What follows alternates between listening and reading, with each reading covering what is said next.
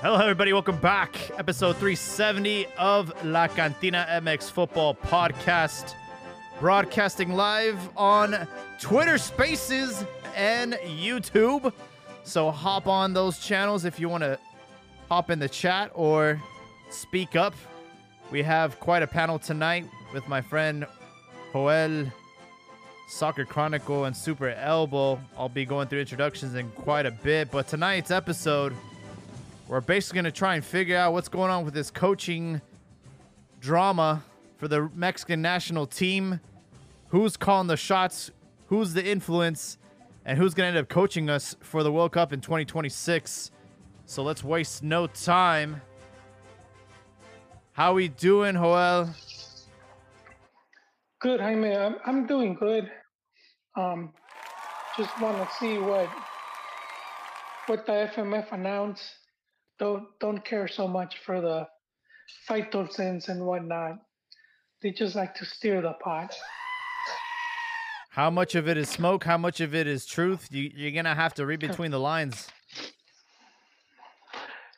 Yeah, but I mean, I think Partisan, he's like a snake's oil merchant. He just likes to, you know. We also have Soccer Chronicle joining us. He's on mute, but welcome. Hey, welcome, guys. How you guys doing? Good. Last week it was Bielsa talk. Oh, and it's how quick the tables turn. Now it's Team Piojo versus Team Almada, and I still have my doubts about that. Yeah, because most of the stuff that you're reading right now, across many publications and stuff like that, it's just all hearsay. But even if we entertain the idea that Bielsa's no longer in contention or whatever, I think it's the right move because if you really think about it, we had Tata Martino, and then before that we had Juan Carlos Osorio, right? Mm-hmm. And a lot of the criticisms in the last two cycles was, that the coaches had a hard time really trying to get their ideas across because they just weren't, part of, or they weren't part of the Mexican football ecosystem, So in that regard, it's like you can't criticize the head honchos for listening now to what most of the fans and most of the press wanted, in regards to the criticisms of the last two cycles. So obviously you may not like, Almada, you may not like, Piojo, but they've been successful. What I'm trying to understand is who are the ones that were for Bielsa and who are the ones that were against Bielsa? Well, it's funny you say that because I know, and I've spoken with this, many times, that obviously there's like it's almost like the NWO. It's almost like it's wrestling. There's factions, and there's always been factions within the first division, right? Yeah. Certain factions want control, and I had posted this a couple of days ago to the private chat because I was looking at financial information from the Mexican Stock Exchange and looking at the companies that are involved, in Mexican soccer, and you could see, like, for example, in Televisa's financials, their board members. You have guys like the what's his name, Ron, the guy from what's his name, Tijuana, Mm-hmm. So like when I'm reading articles saying that for example that America, Santos, Tijuana. And Chivas were all part of this a committee. Well, Tijuana, that it doesn't surprise me because, like I said, I'm just trying to cross-reference like who's basically in bed with who. And like I was looking at the board members of, like, for example, America Móvil, FEMSA, Cemex, Grupo Televisa, Grupo Salinas, for TV Azteca and stuff like that. So I'm trying to get a picture of who's basically in cahoots with who. Like because I mean you see the same names, you see a lot of like cross referencing between guys like the companies like City and Banorte and stuff like that. And you're like I said, once you start looking at that and you start seeing, it's like I recognize that name. Oh, that guy's also on a board of this other company who basically represents X, soccer, company. Like what's the name? The dude from that Elias Ayub. Yeah. Just to give you an example. So that's what I'm kind of like interested as to who's going to be, who's going to be running the show. And that's why, like when I was looking at Televisa's financials and looking at their board members, and I had a bunch of them. It's like, okay, this makes sense now. But again, I just think the whole process is a shit show. Yeah, and it's like unfortunate that it's the clubs that are basically like influencing the next coach. Like you were mentioning how in England everything's like separate. I feel like it needs to be done that way. It should go back to that. It should be completely independent, autonomous. As far as Almada and Piojo, are we really gonna bring back Piojo, man? How is he even like nominated for this shit? I don't understand. I don't know where they're coming from. He already had a chance. He's in a heavy political campaign, and he's easily influenced by America's owner. As far as I'll put you in that position, but you gotta scratch my back with certain things. Because if you think about it, Piojo, fracaso with America, fracaso with Tigres, and everyone says 2014, Piojo this, Piojo that. You also have to remember that's probably one of the most talented national teams out of 2010, 14, 15, and 22. 2018 can make that argument, but it's not like he had a random-ass team. He had like a bunch of players in their prime. Yeah, and I don't see much changing from him having a second go at it. But he's the only Mexican coach, right? That's like available. Yeah, but I just think it's just politics with Piojo. He's gonna be playing their game. Whatever game they want him to play. You want me to do commercials? I'll do commercials. You want me to keep calling these guys up? I'll keep calling them up. He's basically on a president, when presidential candidates go on tour, that's basically what he's doing right now. We have to do better than Piojo. And Almada seems like the obvious choice. Very successful with Pachuca. It was a young team. Will that translate to the national team, though? Well, there's a thing. Almada's sending signs. I think he started with Pachuca with 8 Mexican players. So, and he's handing them playing good. They're saying that Trophy showed up a week early to train, and he was doing like 3 of these because Almada's style that requires a lot of pressing. So, I mean, he's throwing signs out there like, look, I can make the team play well. I got 8 Mexicans starting. I got youth. Like, he's showing the right signs on the field. My criticism of Almada is this, and there's a world of difference. I'm telling you, there's a world of difference coaching America and coaching Pachuca. And why do I say this? Because I know that Piojo has been he's coached the national team and he's coached America. Basically, it's a shit show when it comes to the press. And whether he was able to handle the pressure with America twice, because I mean honestly, Almada, the press in Pachuca, they're more like cheerleaders. Well, it's a small market. Exactly, and that's my point. And that goes back okay, to me, but come on. That to me is just like, can he? Okay, you can handle. I know where you're going with this, and I'm not trying to interrupt you, but you're forgetting something very important. Piojo couldn't handle the pressure. He punched a journalist. Come on.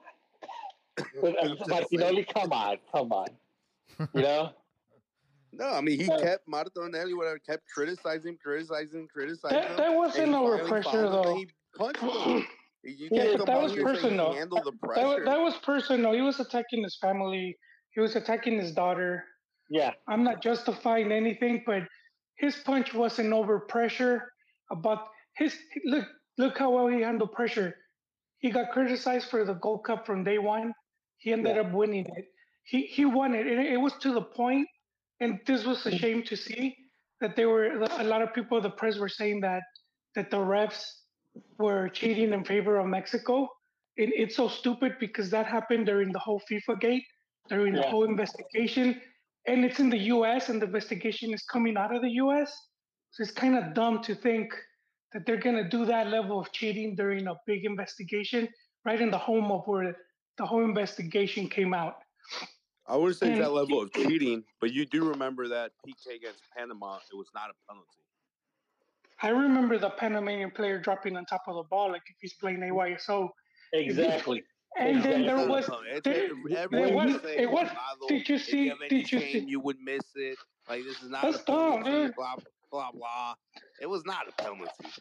I did see it because there was two angles. There was two angles, and the one they were showing it looked dubious, but they showed the angle from the other side, the Mexican TV angle, and that one you could clearly see that he's obstructing the ball, that he handles it on purpose. It was dude. That was a dumbass mistake to make as a player. Like there was like what Holy was saying. There was a camera angle that they didn't show during the transmission, but you saw it after. That was clear as day that it was a penalty. That it wasn't penalty in favor of Mexico. But going back to what I'm saying is that to me is the only thing that has me worried about Almada is okay. You can handle the pressure when you basically have a really, really small market where basically the press, there are a bunch of cheerleaders, you know? Ron, I think I'd normally agree with you on this one. I think that and again, I'm kind of indifferent at this point as to who would be the manager. But I think in terms of if the goal is to have a coach that works with youth, Almada seems to have done a pretty good job with that, and I understand the part where it certainly helps to manage a team, of the stature of America. But if you're looking to work with youth and younger players and try to build them up, then Almada probably is a little bit better of an option in terms of that. Piojo's good. He's a little bit more of a rah-rah guy, right? I don't agree with that, Mikodo. No. He's not. I'm not saying he's a terrible coach, but he gets a lot out of players because he's a rah-rah guy, right? He's Barney Rubble with an attitude. No, I understand like the motivational type of that. I like to think there's more than that, more than just than just doing rah-rah. I think some of it has to do also with willing to, with the tactical to an extent. I know he's not seen as a tactical genius, but he doesn't have to be. And if we see his numbers across the board, he's one of the best coaches in Liga MX. He's very good, yeah. We'll call fracaso because he didn't win the league.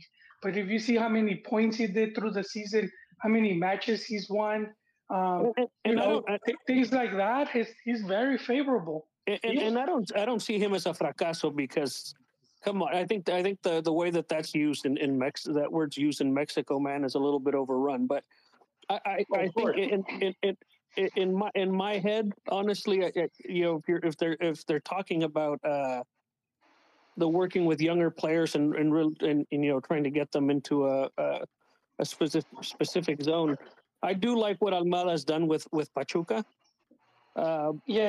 Well, Pachuca, but see, let's keep this in mind too. Pachuca has been working with youth, regardless who the coach is. Mm-hmm.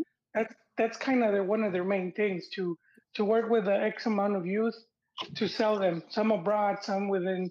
But that's sort of their MO. Same as Santos and now Atlas is gonna be doing this. But for Piojo, he had a lot of youth when he was at America. A lot that ended up going to Europe. And that he doesn't get none of that credit. And I'm not giving him credit, but I'm saying he's worked with youth as well. He's not like no, he did. He hasn't done half bad. I just think honestly, I think him coming back, it'll probably, and I won't call it all political, but it's going to help him that he has ties right to Televisa. Now, one of the things that I don't, for sure, yeah. One of the things that I don't see it as a valid criticism is the whole campaigning thing. Because here's the thing: you're not a club coach. If you were doing that as a club coach, I'd like, whoa, because you're working every day. You're a national team, dude.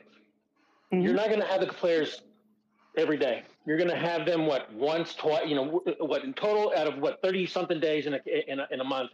You're going to have them 6 days, 7 days in a month. So I mean, there's time to do the promotions because obviously, hey, they got to make money. Money's not the sin here. So I just don't get that criticism. But that's just me, I guess.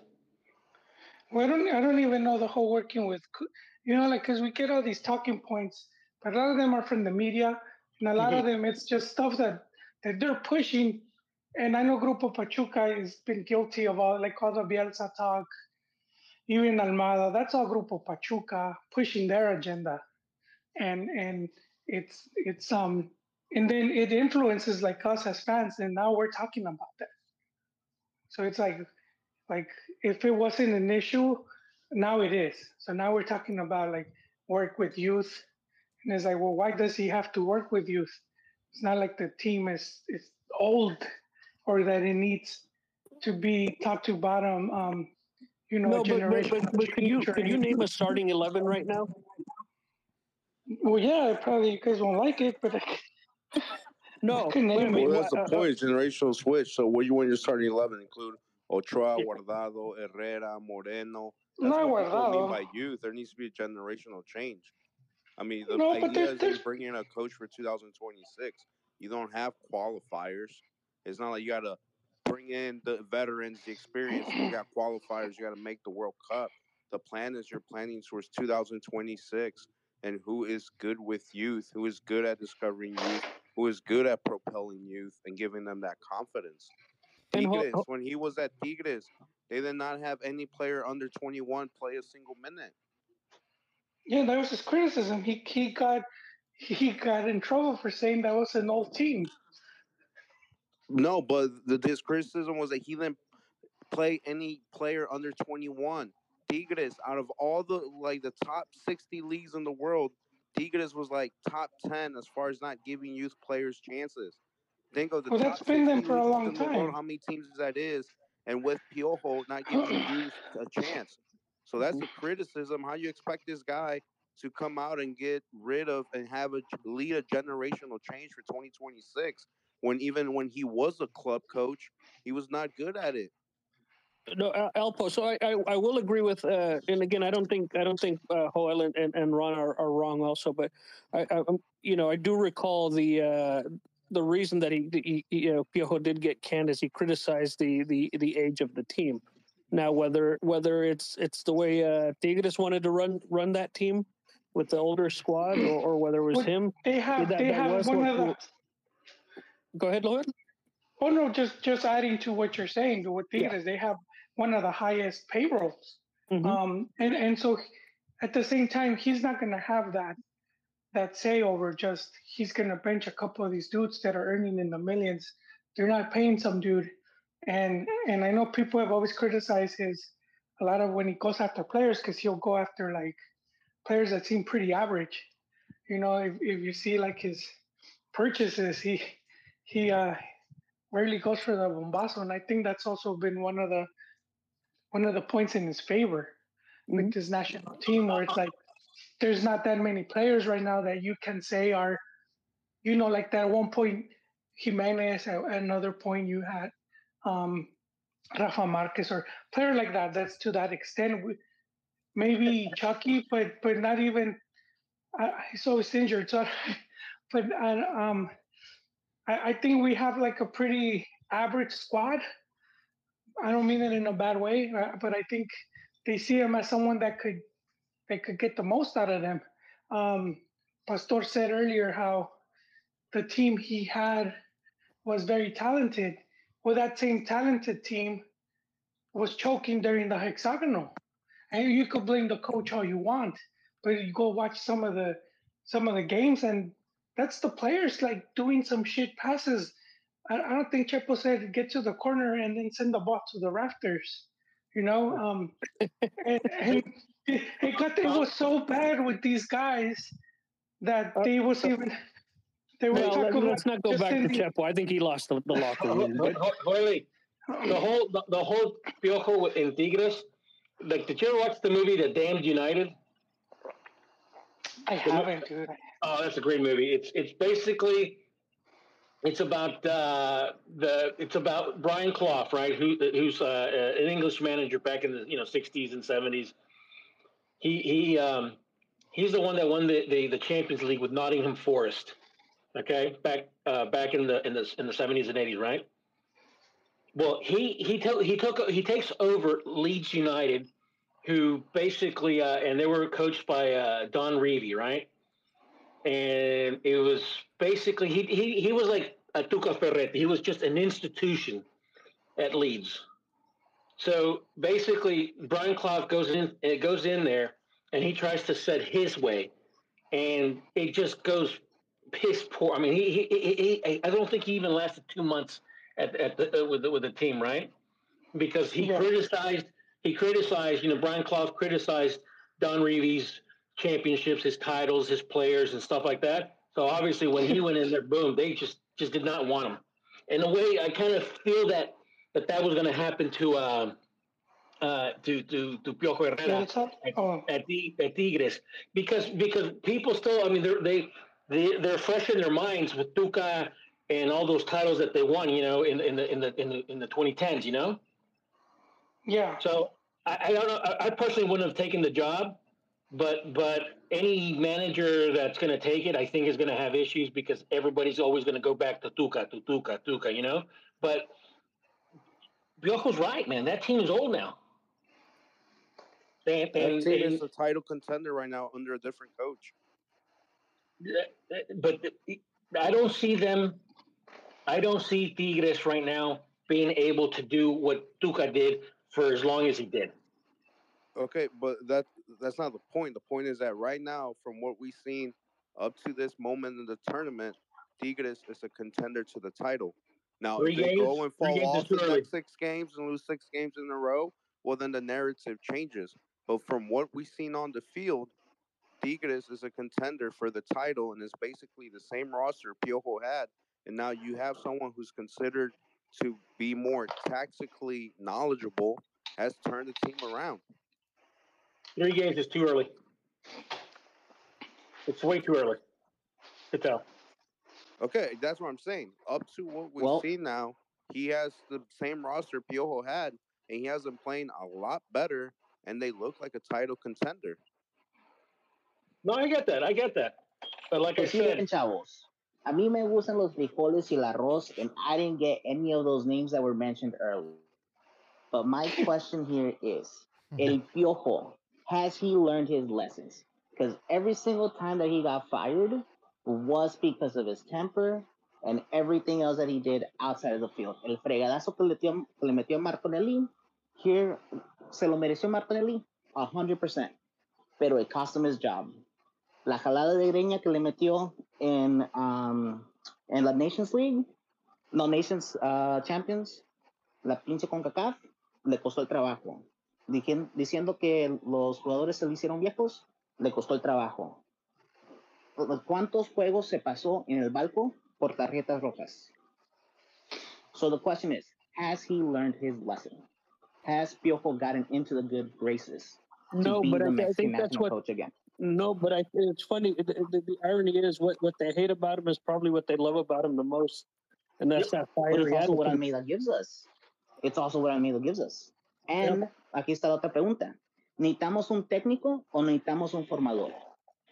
Because I'm not even looking at 2026. I'm looking at 2030. Because we need a generational change. You don't need formador for selección.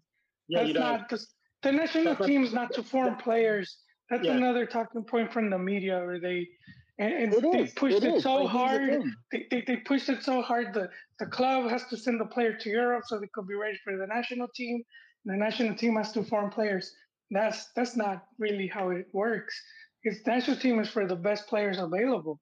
If the team doesn't, if there's not that many good players, then that has more to do with the league than with the national team is not forming their own, unless they end up doing like their own academy. And that is true, but unfortunately, our league is not doing that. But it's been treated as a format. You literally have players that are on the bench being brought up to the national team so they can get minutes. Let's talk about Lainez. Let's talk about Marcelo. Pinche la mamada que le damos todo el tiempo. What do we want from them? ¿Formadores or jugadores? Because neither of them are getting playtime. Pero aquí se la estamos mamando todos los días. And is Lainez going back to Mexico? Tigres. They're saying Tigres. Those are the words. Pathetic. Hey, they're getting younger, man. And that's a mistake. Why is it pathetic? Wait, why is it pathetic? The dude just couldn't hack it. You could say bad luck, or you could say he's just not good enough. He has a European passport now. I think if the teams aren't offering for him, what is he You gonna go do, back to Betis, you roll up your sleeves, and you butt fuck your way to the starting 11. Like, I don't understand how hard that is to do. You go in, you show up early, you leave late, you do everything in your power to make yourself the obvious candidate.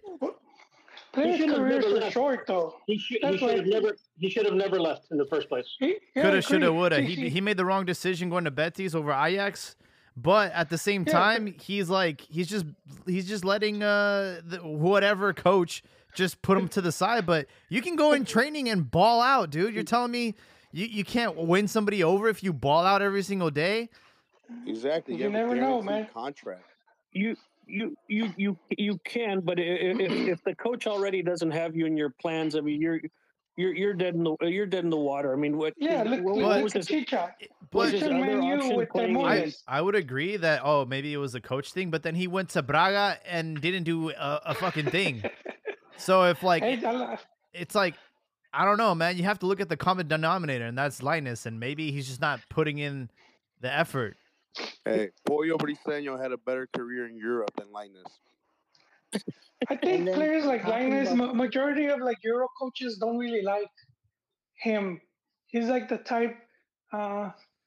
Don't crucify me here, but I'm gonna compare him to like Riquelme, who didn't even want him in Barca, right? He ended up doing good in Villarreal, but he's kind of that type of player where a lot of some of these Euro teams they don't really want that type of player no more. Bingo. They want more of the workhorse, taller, stronger. And you know why? Because Lainez plays better when he's roaming, and that doesn't fit in many systems anymore. They don't want that roaming player anymore. I mean, that was his magic when he played with in America, and when he played with national team youth teams. When you had basically Lainez fixed in a role, but when he was roaming and he was able to think and create, that's when he was most dangerous. I just honestly, I think he needs to go to a club, and I think he needs I think he needs to really do some soul searching. And do you think Tigres is that team, or is he going to be riding the pine there? No. Coca is rigid. He's not one of those. I don't see him doing well with Coca. You want him back at America? What is it, Ron? What's that? You want him back at America? Is that the way you?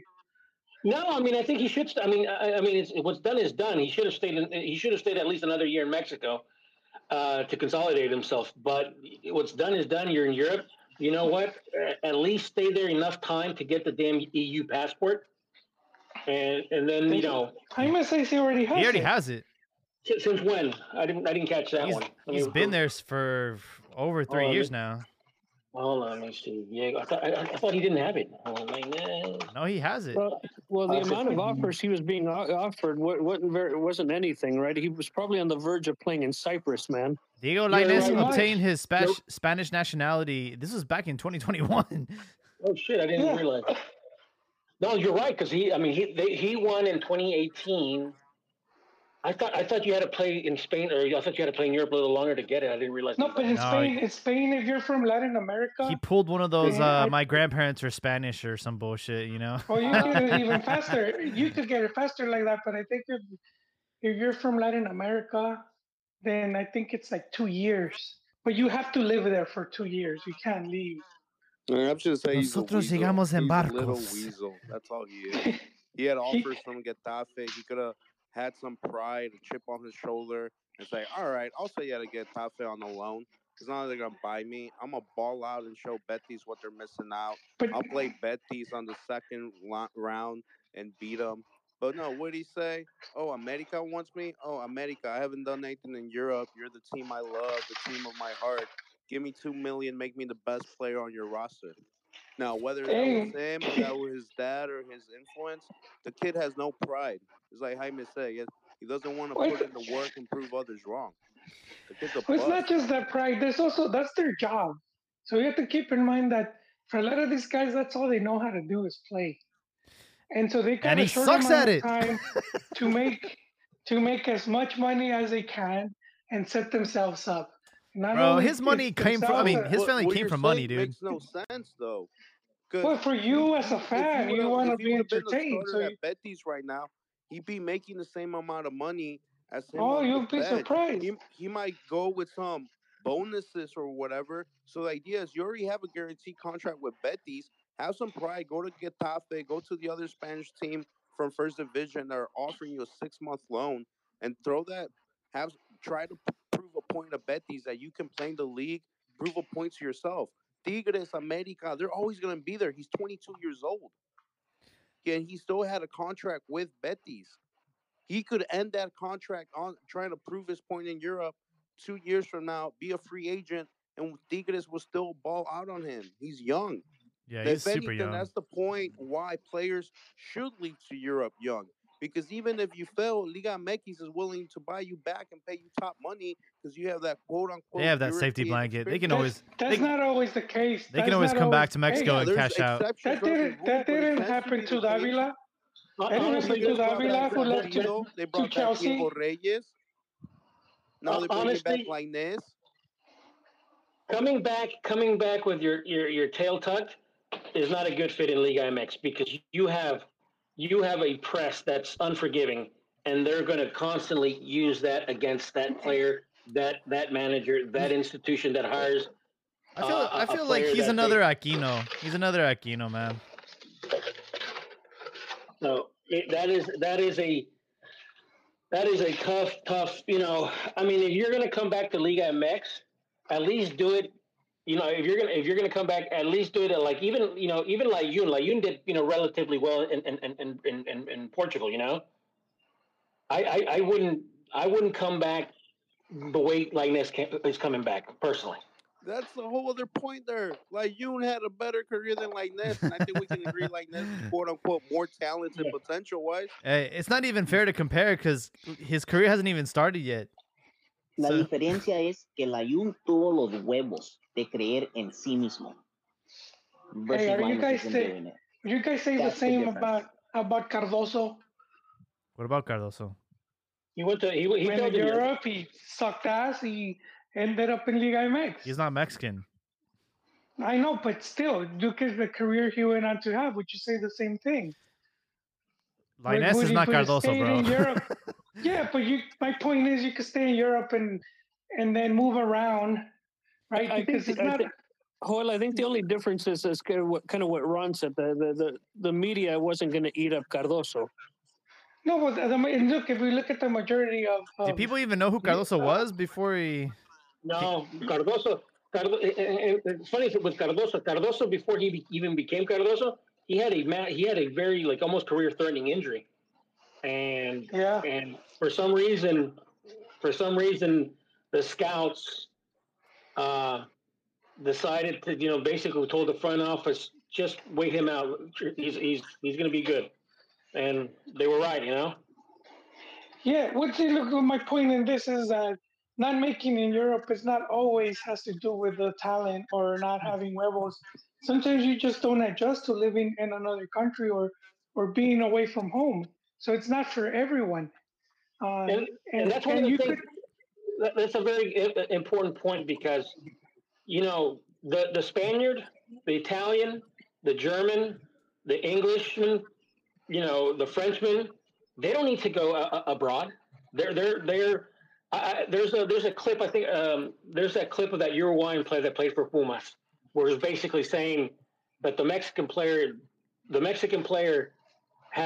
is blessed because, unlike us, and he was referring to South Americans and Uruguayans, that we don't have the luxury of being able to play in our country, walking our kids to school, being with your friends and family. And he's like, you say about the Mexicans, don't have a strong mentality. It's like, but where are they really do they need to go?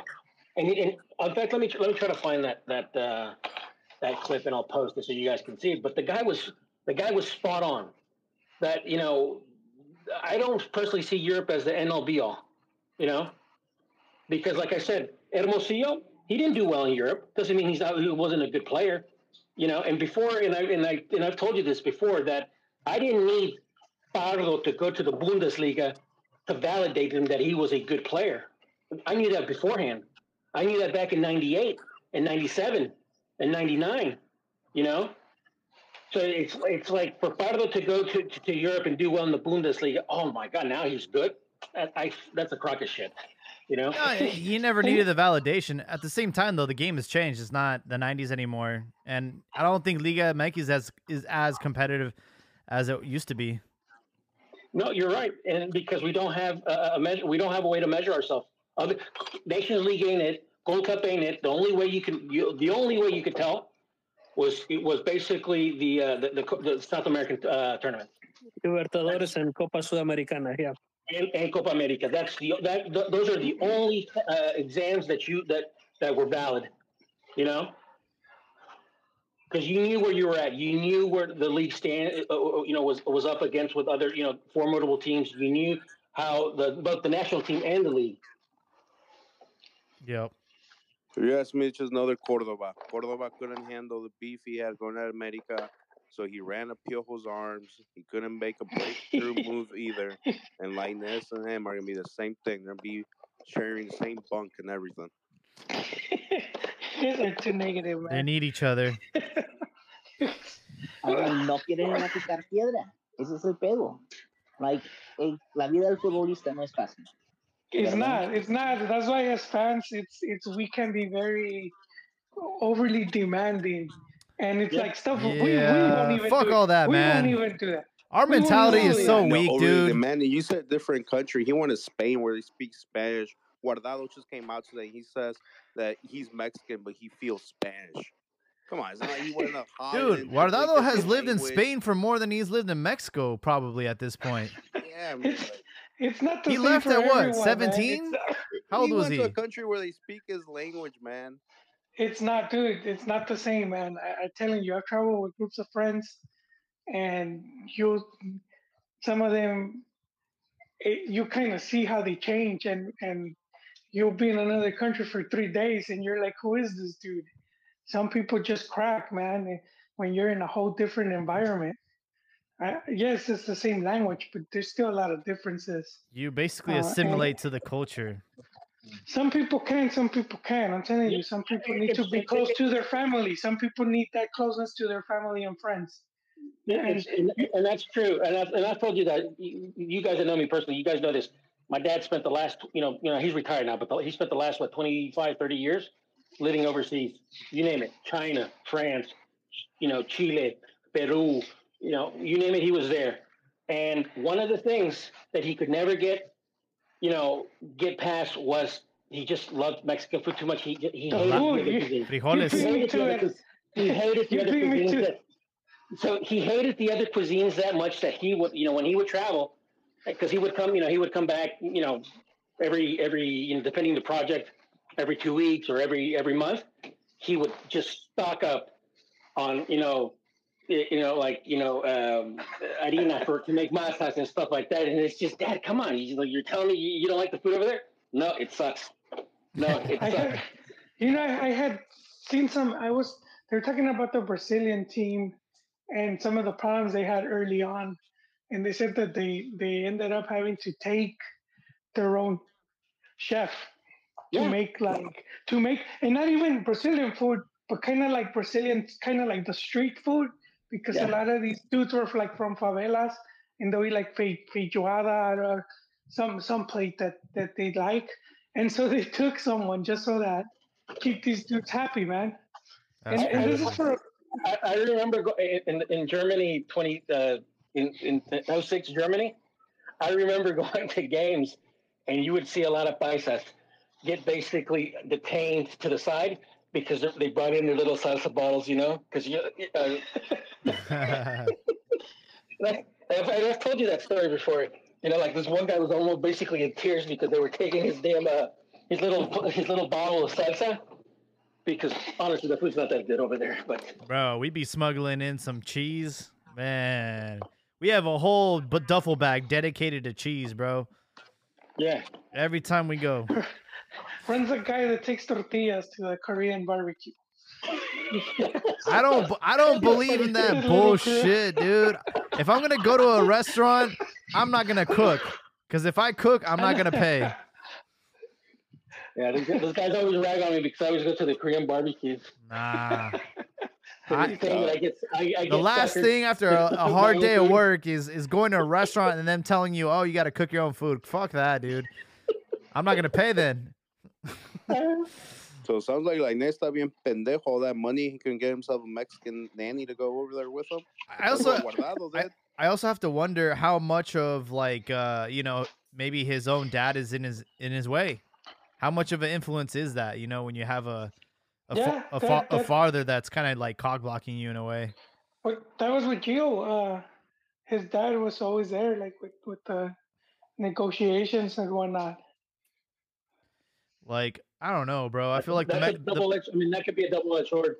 The Mexican is too coddled, bro. They got to take their whole family and their grandma when they go to Europe. It's like, dude, like, be a man. You'll be surprised. A lot of South Americans do that.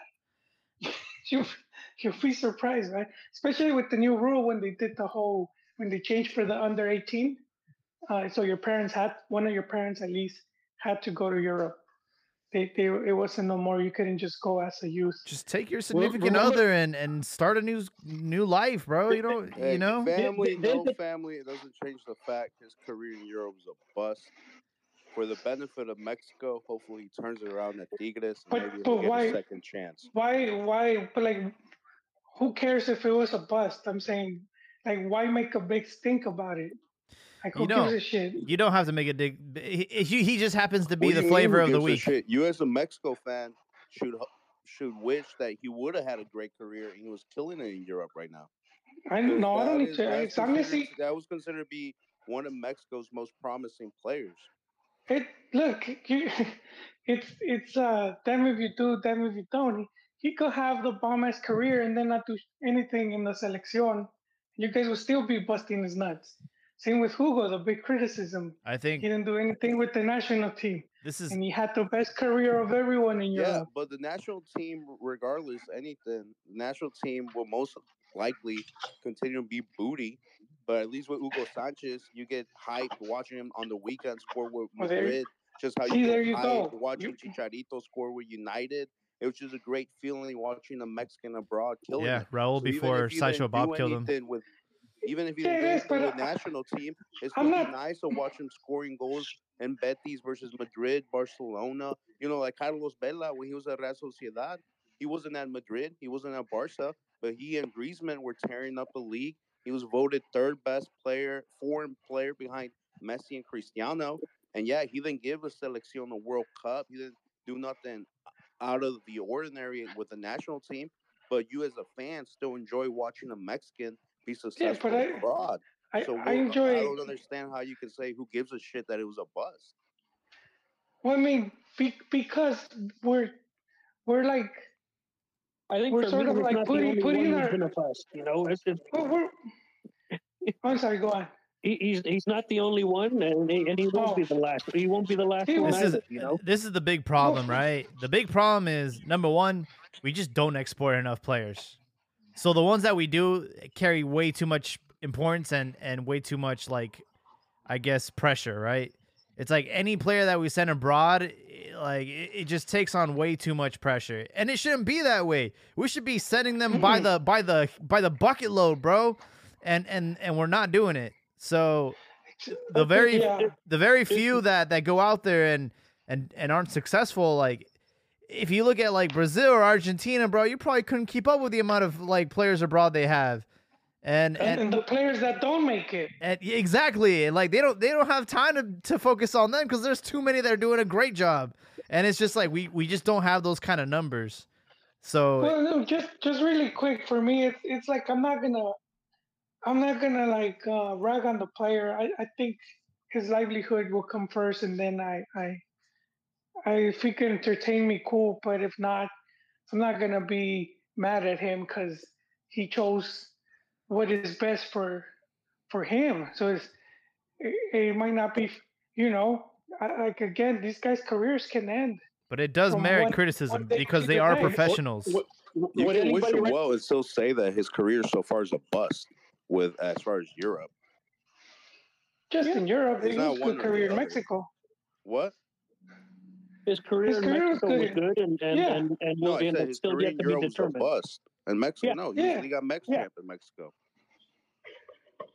Yeah, but you can support him and hope that he does well at Tigres and turns his career around, and still accept that it was a bust. Yeah, I mean, I'm not arguing that it wasn't, but I'm just saying I'm not going to dwell on that. I'm not going to dwell on that fact because it's a lot of times it's even luck. We could see with Raúl Jiménez, if he would have gone straight to Atletico, and then he wouldn't have not made it, probably had another agent, would have been back at Tigres after 6 months. He had a really good agent, ended up going to Wolves and had that great stint with them. And some of that was just having the right people around him. You don't always get that. Like Davila, I mentioned Davila earlier, got bought by Chelsea. They sent him to second division. I forgot the team. He played really good. Then they sent him to another team. They bounced him around so much, and then he comes back and he couldn't hack it in Liga MX. I think he's in New Zealand right now. I don't know where he ended up. Australia, somewhere over there. I think it was Australia. So I mean, I don't think he enjoys that career where you're just globetrotting. And dude, Gulli has a job still. How? I think Gulli's being used for money laundering. He is going to Saudi Arabia. Bro, he's being used for money laundering. I swear. Is he really going to play in the same league as Ronaldo? Oh no, he's in the Qatari league. Wait, who's in the Qatari league? Gulli. Oh my god. No, the Emirates. He's in the Emirates. Yeah, the Qatari league, right? Because there's Saudi Arabia, and then there's the Qatari league. Wait, Qatar has their own league? Gulli Peña is playing in the Emirates, not Qatar. I'm pretty sure. I'll look it up. I mean, I'll look it up right now. No sooner does he arrive in the United Arab Emirates. Yep. But what's the league called? It's the best way to keep him sober, right? Why not? It's like a torture, dude. It is torture for him. But like, no joke, what if he balls out? Like, he's dry and he's like the best form he's been. He can be, dude. He has that talent. Because like, you guys remember him in León? Fucking when he was playing in South America, not America, when they were playing Copa Libertadores, and León said todo para la Copa Libertadores. And they got out and they came back and they kicked ass in Mexico and they won it. Like, and Gulli was a big part of that. Yeah, just undisciplined. That's crazy that he's on this team. Oh, there's another Mexican on that team by the name of Hugo de Oliveira. So he won't be alone. That is crazy, though. We haven't talked about Liga MX. Toluca beat Chivas. Is Paleta Esqueda still playing in India? I have no idea. I had high hopes for that kid, man. Funny how you got that nickname. Cuauhtemoc Blanco basically said that if he wasn't playing football, he'd be selling paletas on the street. Yeah, Chivas had their home match of the season. They brought out this giant horn and brought back Bofo, only for them to lose 2-1 to Toluca. And it's back to obscurity, guys. It's back to realism for Chivas. It only took 3 matches. We're at the 8th in the league. And you have teams like Tigres who are still at the top, undefeated. They did tie to Xolos. And we actually had some action today. Atlas and Santos tied 2-2. I know it's too early to call things, but so far, who do you guys like? I think I have to give credit to Pastor here. He had been pumping Pumas. Yeah, they had a 4-1 victory over León. Juan Dineno. I don't know. Pumas is crazy, bro. They have these crazy extreme runs. No, the fans didn't even want the coach, and now they're playing some of the best.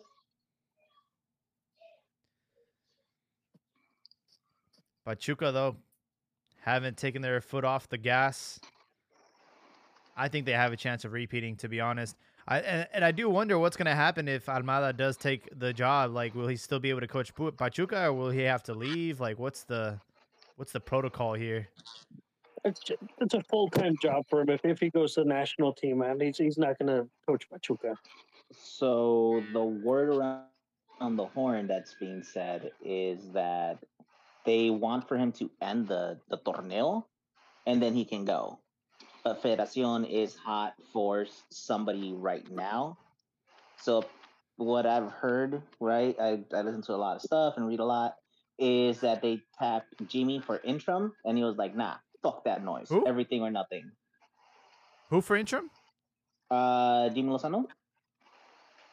Oh, Jimmy. Who petitioned Jimmy for it? That's so dumb. Like, what? As an interim? Exactly. So he was like, no, put respect on my name. Everything or nothing. Isn't he still coaching? I don't think so. He got fired last season, and he hasn't been rehired. I thought he was fired from Necaxa? Mm-hmm.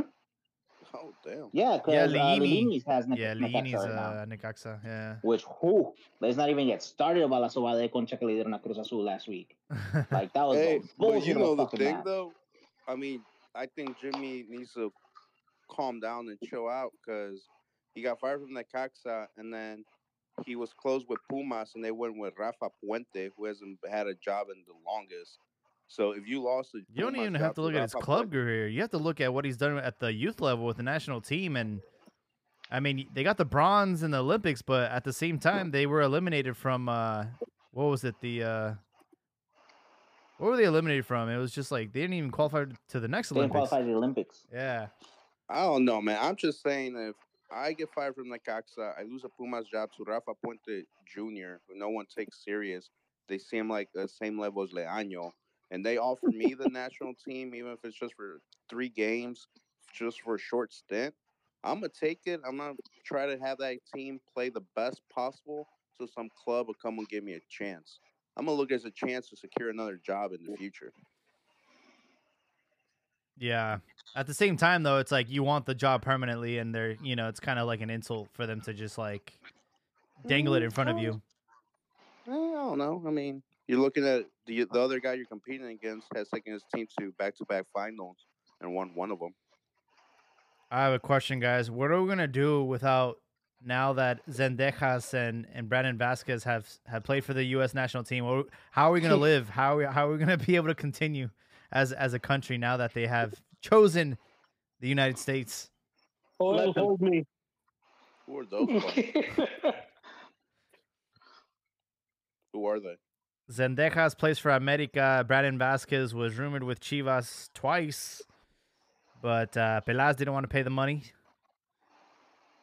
And then they offered $7 million. I know, but like Mexican soccer right now is in a recession. When we're not in a recession, where we're not in terrible form, do you even see those guys being part of a team? No. I mean, are we literally losing on something crazy? No, they're regular average players. No, and we talked about that. I think it was last week where there hasn't been any Chicano that went to the U.S. national team, and we live to regret it. I would have liked to see Brandon Vasquez just because we don't really have that many strikers right now, and he's a big boy. He's 6'2", so it would have been interesting just to see him. But at the same time, yeah, they ended up losing to Serbia. Do you know who's their coach? Isn't it still Berhalter? No, they had somebody. I can't remember who it was, but somebody else was taking over like a friendly. Did he get fired? No, it just his contract was over. It hasn't been extended. Anthony Hudson, whoever the fuck that is. Booted by a soccer mom, dude. That's some shit. By a Karen, dog. Damn, I thought he did a good job. I think, and it's funny because I thought the U.S. fans, they remind me of Mexicans. When they see their team and they think they could do better and they putting it all on the coach. Not, and it's kind of like I was like, where have I seen this before? but I think like with him, they what do you mean? They actually hit all the goals they needed, qualify again and to win some tournaments, and he got the 3 wins over Mex. So kind of, it's kind of like a trip to see how things have changed for them, and even for their fans, because before that, those 3 wins would have had him in Hall of Fame. Yeah.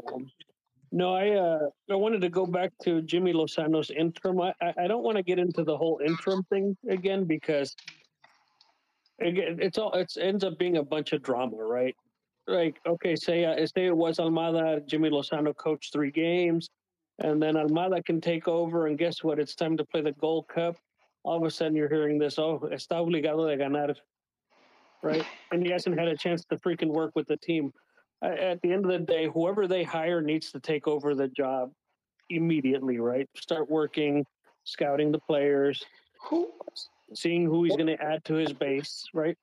There's a Nations League game. What's that? There's a Nations League game, I think, coming up against Jamaica, I think in March. Yep. Last time they did interim, when they put Chucho, and he coached like 3 games. Who was the coach that was on the sidelines waiting, dude? I can't remember. That's where they had that coaching carousel they had.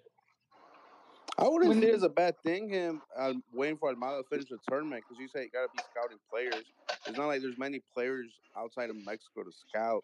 And 2, if you're coaching actively in Liga MX every weekend, you're seeing other teams on the field. And his team been working there for years, though. He has like 8 Mexicans starting. And there's nothing coming up in these first 6 months with Selección that's imperative. Nah, that whole thing is there's nothing coming up with Selección in the next 4 years that is imperative. I know, but we can. But I mean, if he's your ideal guy, I mean, what's it matter if he takes over in May? Well, like, what is he going to change so dramatically in the next 4 months to set him up for huge success? I mean, it's the game is about moment. ¿Quién está en el mejor momento? Like, if the players are in mejor momento right now, majority of them might not even be around in 2026. Like, as far as the older ones.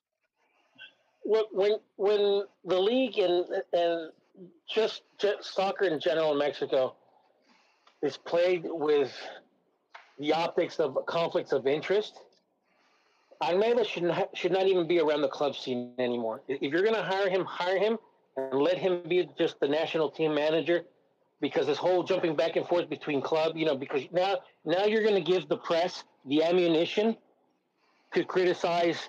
Is he playing favoritism to Grupo Pachuca? Is he playing favoritism? He says no. He just needs to dedicate. It's just because sometimes optics matter, So I get it. There's I think Mexico. Yeah, I'm looking at it now. Mexico has they have a game. I think in Jamaica Nations League in March. Just get them on board. and get him on board and just start working with the national team. Well, and also, Ron, imagine if he coaches the season, ends up like eighth on the table, the type of criticism you take for that. Yeah, that's another point. That's another point. You know, I mean that was one of the criticisms back in 03, 02, 03 with La Volpe, and because in retrospect he should have just forgotten about Toluca. You know. Mm-hmm. Well, I mean, honestly, I think Piojo is going to be the coach, whether I like it or not. Don't put that on the universe, dog. Don't do that to me. I mean, it's all up there. Like, look at the guy they put as director of the national teams. I can't even remember how to pronounce his name, but he did terrible at Querétaro. He did terrible at Pumas, and now you put him as the director of the national team.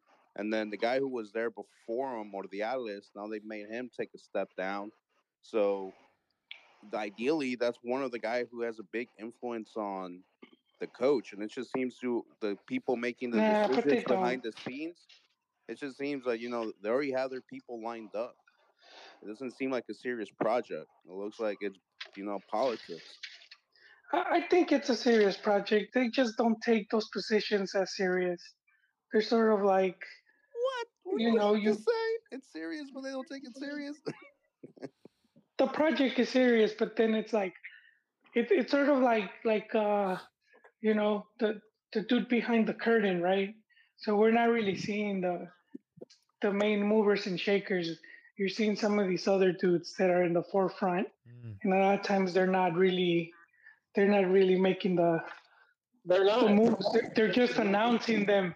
You know what I mean? So it's like they could put whoever as president of selecciones, but the main people already have the manager selected. So this guy's just gonna announce him, but he's not really gonna be the one selecting him.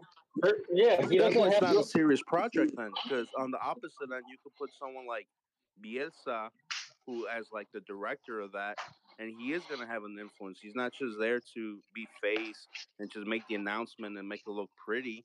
No, he actually has an influence, and it's a whole project that he's actually a part of. So that's why I mean it's not a serious project, because they're putting in people that are willing to bend over and just be the face. But, Televisa and whoever else is making all the decisions and here announce it. Oh, yeah. That's just how it is in Mex. And actually, that kind of brings up something, guys, and that's on our chat. I posted a video. It was an interview with Almada, with Hercules Gomez, and I can't remember the other guy's name, right? And it talks about how he had met with what's his name? What's the name of the guy, the head of Pachuca? Jesus Martinez and somebody else, and when he had talked about, he had asked Almada had asked about Bielsa, and I guess supposedly Jesus had said something about how Bielsa, they wanted to interview him for a director deportivo position instead of coach. So I don't know how much of that is true, but it's on that interview in the chat. Oh, I need to see it. I need to see it. If I can go back to it, I can put it on the little chat here so everybody else can see. I'll tell you guys why I'm not worried, because it's basically when you see the commission and they put Chivas and you have Santos and Tijuana, and it looks like it just doesn't seem very motivating. But Santos is really Grupo Orlegui, and then you have America. So we really can't deny those two teams they've been doing things good with their clubs. So especially even with youth, if you want to see how much youth America has debuted and even sent abroad. Same with Grupo Pachuca, Grupo Orlegui with Santos. So if you were about youth, I'm pretty sure they have that one down. And then as far as selección, I don't think they could really screw it up too much. I think we just blow over proportion some of the stuff that happened, like missing out on the Olympics. It's a game that came down to penalty kicks. It's not like Mex win and they were embarrassed on the field or they were getting washed. For the most part, they dominated all their games.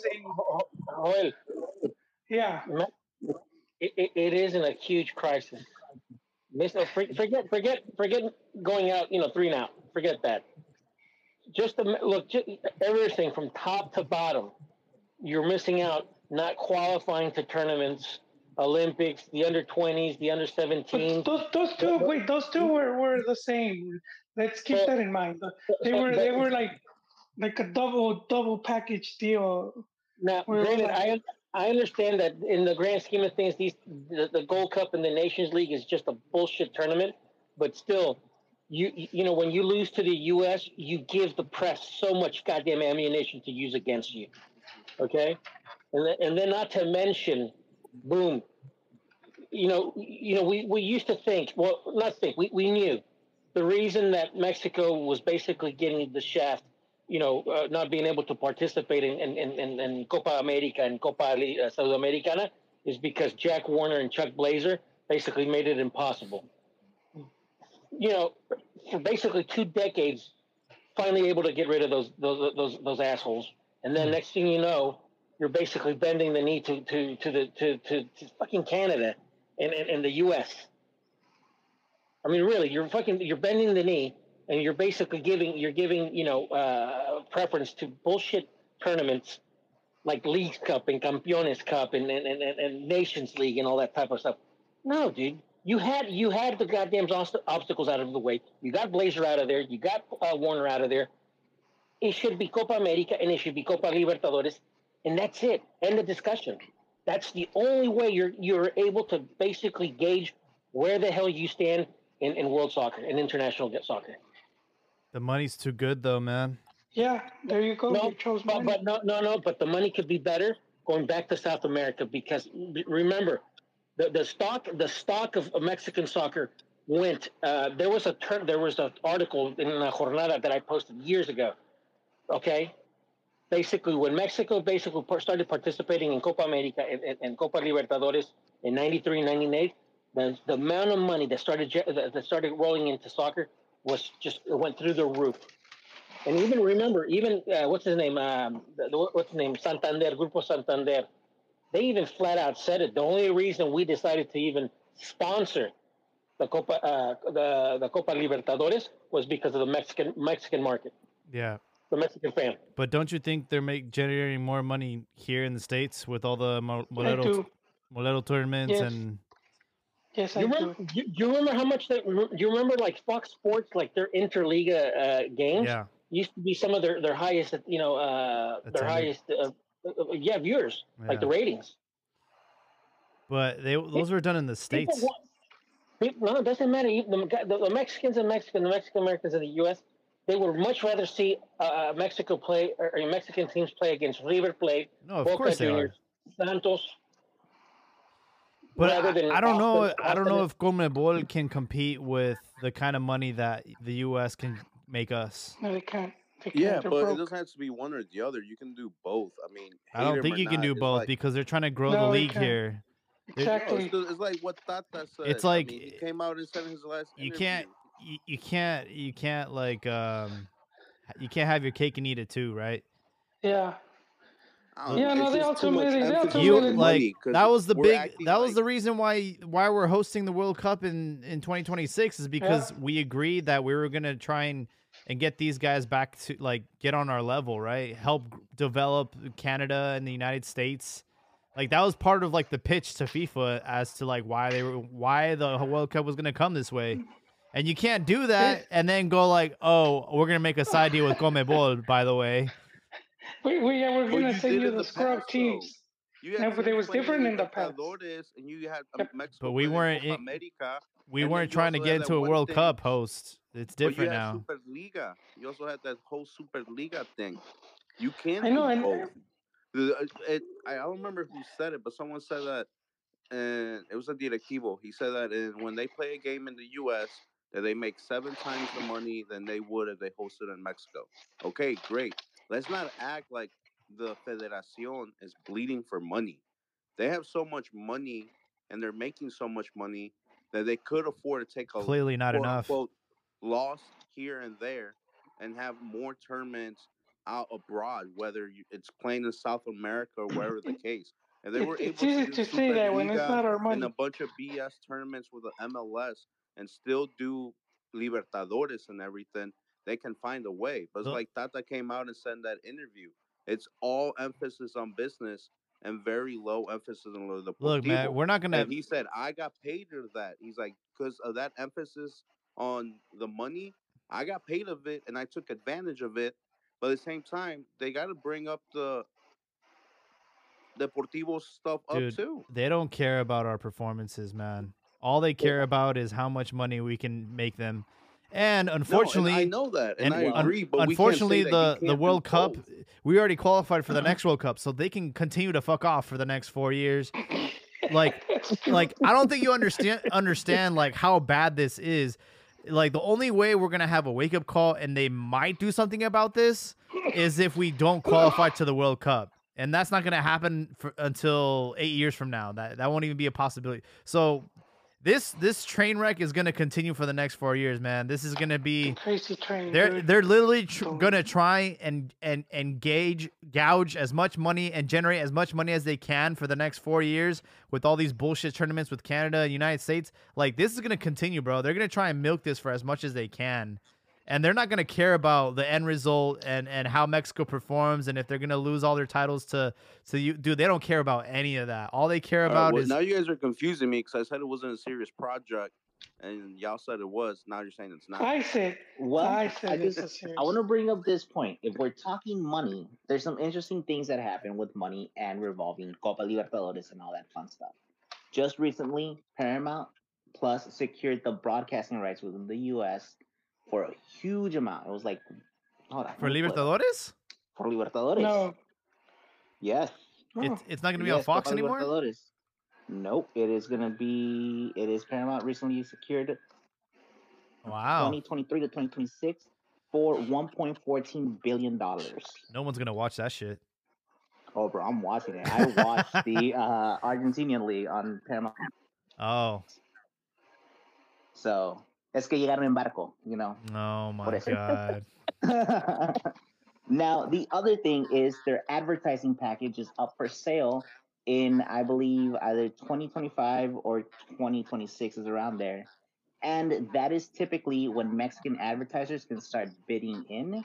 And that is when we might get a leadway in. Talks, gentlemen. As we all know, we just spent quite a bit of time talking about it. So that is when we might have our best chance of seeing our way back in. I doubt it, man. We have to come back. There's no other way. All that we ever talk about is coming back, right? Like, I wanted to talk about this today. Hey, the League's Cup, the schedules are out. Are you excited for a Chivas Cincinnati? A America who... I'll tell you who is excited. I'll tell you who is excited. All the Mexicans that live in those cities. Those people are excited. Yep. Yes. It's their opportunity to see their team play, and where they would never. Who the fuck? Like Chivas don't go to Cincinnati, bro. There's no market there. I'm not gonna lie. I'm gonna go watch the Sounders Monterrey. There you go. You're part of the problem. Yell at that motherfucker. You're part of the problem. You're part of the problem. We're all trying to pretend that we're not part of the problem, but we're so money. When they come to your city, you're like, I gotta go and I gotta go buy a jersey. Thanks for taking away Libertadores of DS. You know, I'm gonna say this. I think a lot of these, because they're businessmen, the FMF, a lot of these guys are businessmen, and that's what this is. It's a business first, and then sports, because you need money to keep the clubs and all that. And for the most part, they lose money. Even the big clubs in Europe lose money. That's why you have all these European clubs owned by foreigners now. You know, especially in the bigger leagues. And so yeah, of course, we see it as greedy, but it's also a necessity because it's like, unless like, yeah, we're not gonna give a fuck. It's not our money, so we're not gonna care if you know whatever Televisa or whoever is losing money to keep the team afloat. So yeah, that's why at the other side of the coin, they have to find ways to generate the most. And I do think it's a bit of a gamble that they're taking right now with helping promote a lot of the football here in the U.S. Because if it becomes, if the sports blows up here, then it's gonna generate a lot of money. It could easily overtake Europe, and I know for some people it might seem like not possible, but let's go back before Europe wasn't where the best football was played. You would have South American teams continually go over there and defeat their best teams. Even Mex teams will go over there. So it's just more recent where Europe's become like just the place to be. But all of that changes all the time. Like we're always seeing like one point Serie A was the best league, and then it was La Liga, and then EPL. So things are always changing, and in the possibility that if football did blow up here, then you could see it changing to that point where the best football will be played over here.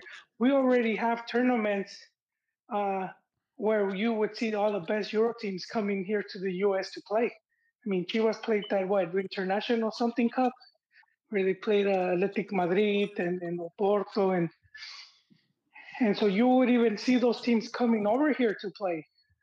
And so I do think that that's a possibility for them, and that's why there's talk of having their own cup.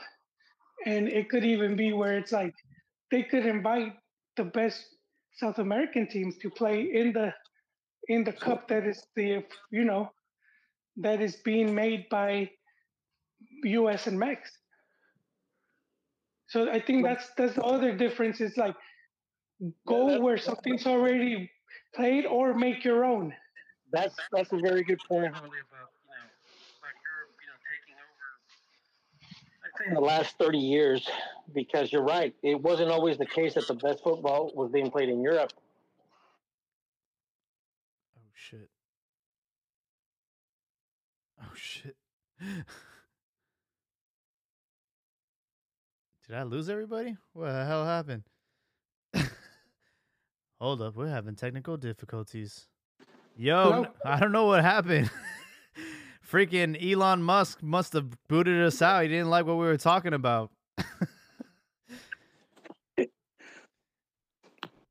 Uh-oh. Yeah, my bad, guys. Not sure what happened there. Ron was on one too, man. He was just about getting started too. We do have Sergio Cruz on the YouTube chat says blaming fans is ridiculous. I think we touched a nerve there with Sergio. Wait, what did you say? We were joking. We were joking about blaming I'll take fans. the blame because you know what? I'm gonna be yelling at the Rayados player that this is why they can't play in Libertadores because you can't hack it against the Sounders. So chingas a tu madre tú y todos los demás.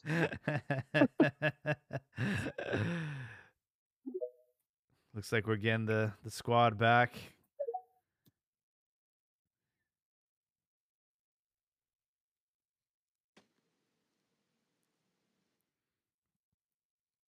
I feel like it always does boil down to money, though, and why Mexico does the things that it does.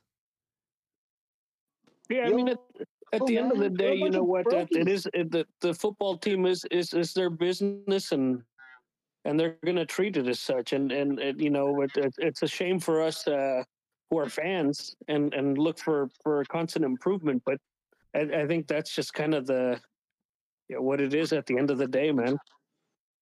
Yeah, we have Ron back. Yo, sorry about that, Ron. Elon Musk must have kicked us out of the live. Yeah, so what all did you hear? You were just getting started. Oh, hold on. Let me get my headphones. Yeah, Elon Musk was mad we were criticizing the playing in the U.S., man. Yeah, I mean, and it's about the money, but at the same time, the inflation that has caused amongst the league, I don't understand how it doesn't like worry some of like the smaller teams, and I guess that's why there's factions. For example, like a player going from Pachuca to Tigres. Well, he's Argentino, not him, but let's think of like a Mexican player going to like Tigres for like 10 million plus, or but that player outside of Mexico that is not valued even at that price.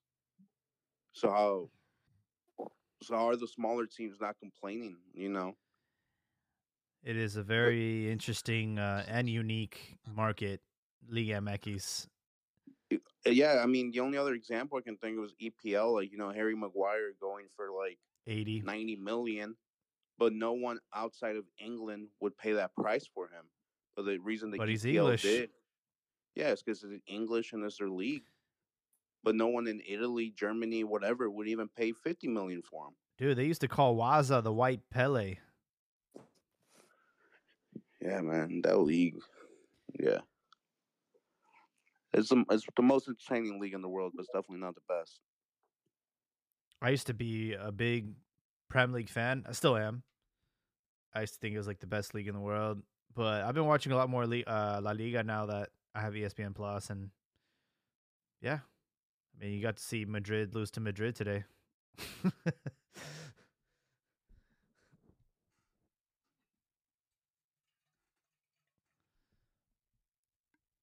Anyways, are you guys Team Almada or Team Piojo? Like, let's settle this. We need a head count. I need to know where you guys stand. I'm waiting to see if Ron got his train of thought back. What's that? Did you get your train of thought back? Yeah. No. So yeah. So what I was basically saying that that I have no doubt in my mind that had the U.S. At the turn of the 19th and early 20th century, would have taken the game of soccer as serious as it did the other sports. I have no doubt that either Mexico or the U.S. would or would have been like this area would have had at least a World Cup, because like I said, competition breeds competition.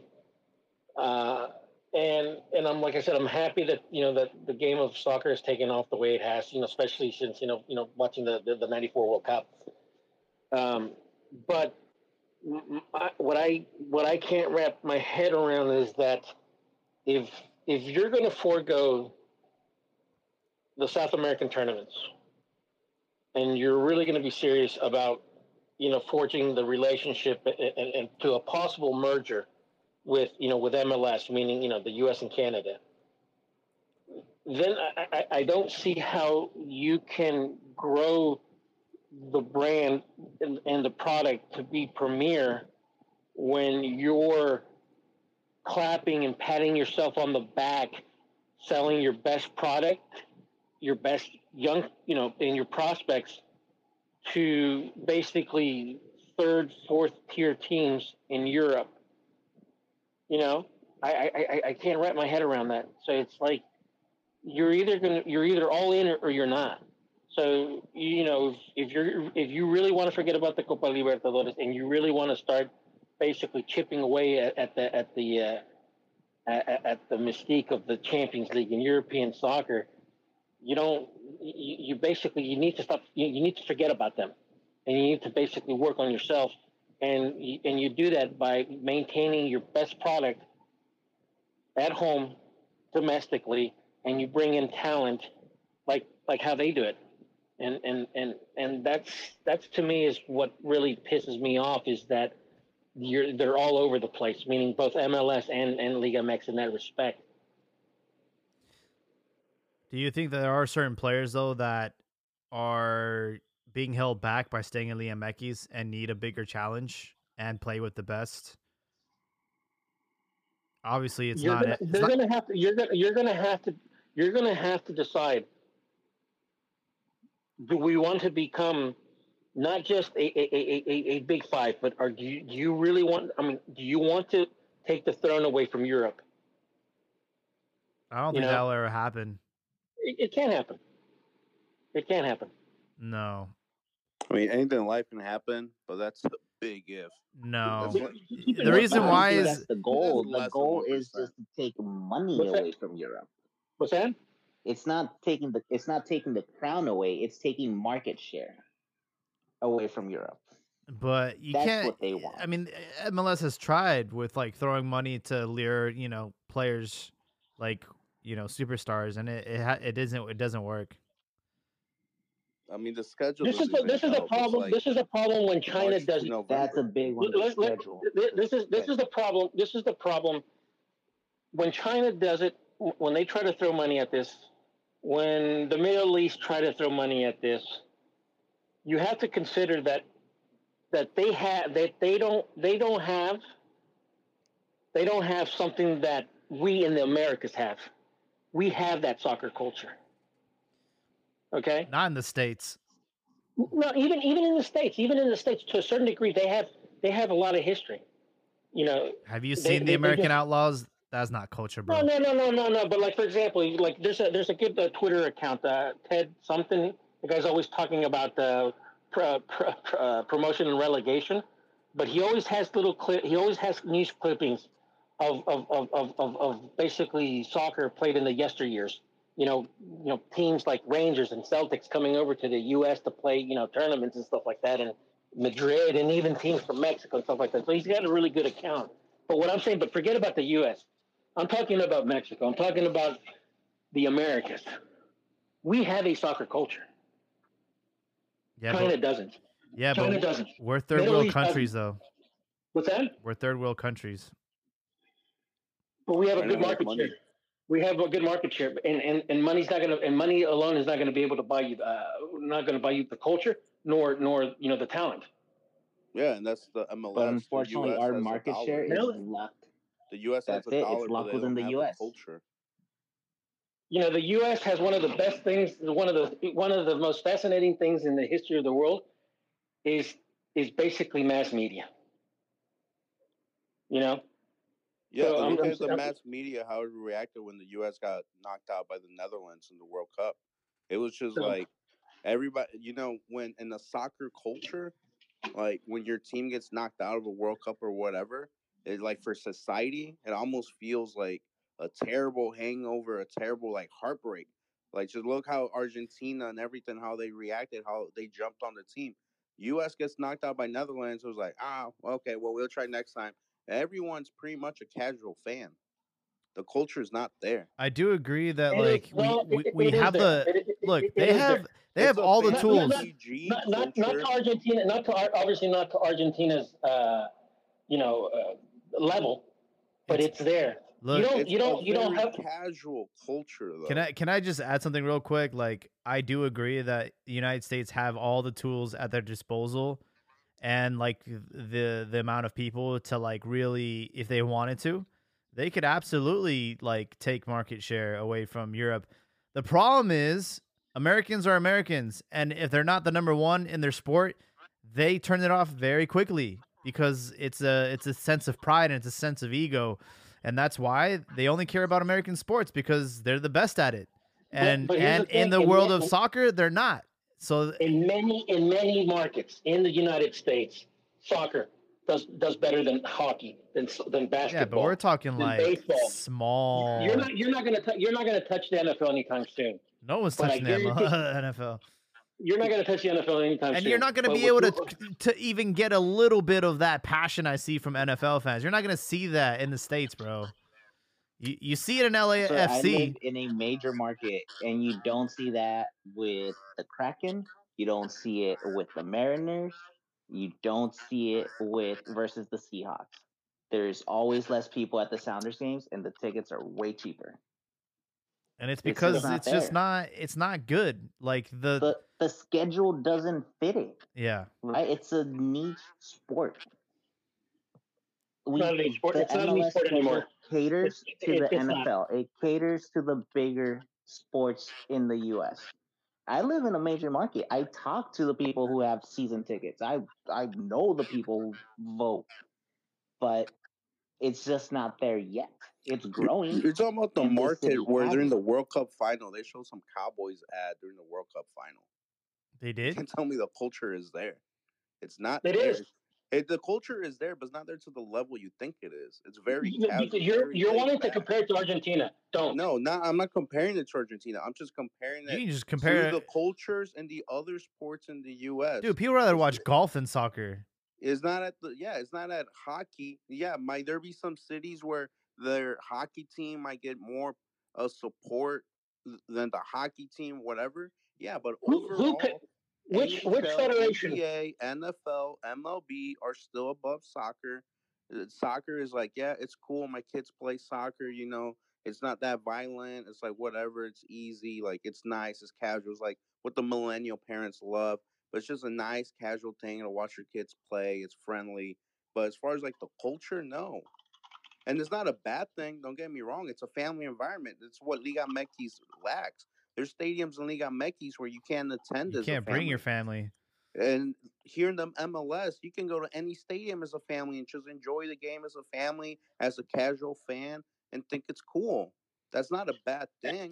MLS, the level that you think it is. MLS attendance is third only behind NFL and Major League. It's already surpassed NBA and it already surpassed NHL on average. Okay, and even I don't believe that. It's true on average. But how many of those I don't believe that, markets have a soccer team? New England Revolution get like 5 fans a game, bro. Go to the Bruins. It's packed every single time because I also lived in that city. So every single time. So here's the thing. Aside that, it's already third behind, like I said, only behind NFL. It's only behind. What do you call it? We're talking about not instances, but averages. Okay. Obviously, the Yankees and and what do you call it? And Boston. That's an anomaly because those guys are fanatic about their teams. Okay. But what I'm saying is, on average, MLS attendance is better than is third. Is third only behind NFL and MLB. But when you also consider the amount of infrastructure that has been built since '94, okay, to that sport, and also the federation pays more to FIFA for the rights of the World Cup than any other federation in the world. I mean, the last time I didn't even look at the ones from from Fox and what was it, Fox and Telemundo or NBC? But I think the last one that I looked at was when Univision and ABC, ESPN had it. I mean, those guys paid. I think like it was ahead above. What was it? I think it was like close to basically $500 million. Damn. For both the U.S. rights and obviously Univision for the Spanish rights. So it's there. It's not a spectator. It's not, what do you call it? It's not a social. Soccer isn't a social event anymore. You know what I mean? You're just there to see. Hey, what happens? I mean, like the U.S. recently got rugby, the World Cup, right? Rugby is the Rugby World Cup when it was going to come to the U.S. It's basically going to be kind of like a social event. Oh, okay, let's see what's going on here. That was soccer basically 30 years ago, 40 years ago in the U.S. It was basically, oh, okay, let's see what's going on here. But no, it's not. It already has its culture. Like I said, it's nowhere near Mexico. It's nowhere, obviously, near like the English, or I'm sorry, in England or like in Mexico or Argentina or Brazil. Obviously, it's not that. I don't know if it'll ever get to that. The teams are just too young. Yeah, I mean, yes and no. I mean, there's teams that are fairly young. Even in Europe that like for example, PSG, they were around. They're relatively new teams. Exactly. Santos, 1988. In or Mexico Santos, they're not the Santos from Brazil. RB Leipzig, they're like really young. Yeah. But for the most part, it's like. But that's what like going back to what Codazo was asking of me. That is what my problem is, and what I can't wrap my head around with is that, if you're not going to be serious about growing this into the premier market of soccer, along with the U.S., because honestly, if the U.S. really wanted to basically, you know, be the premier location for soccer, kind of like what Europe, Europe, but mostly the big four, great, I'm on board. Let's keep all our talent here. Let's make our football better than theirs, or at least equal to theirs. But when you're selling Pepe, when fans are patting themselves on the back, oh man, we just sold Pepe, or we just sold Fulano de Tal, or we just sold him to fucking Magdeburg and Division II Bundesliga. Really? That's what we're going for? No. If that's the case, you know what? I'm on my own. You're on your own. See you, man. I'll see you when I see you. I'd rather play in Copa Libertadores. I'd rather be in Copa America. So that's my take on that.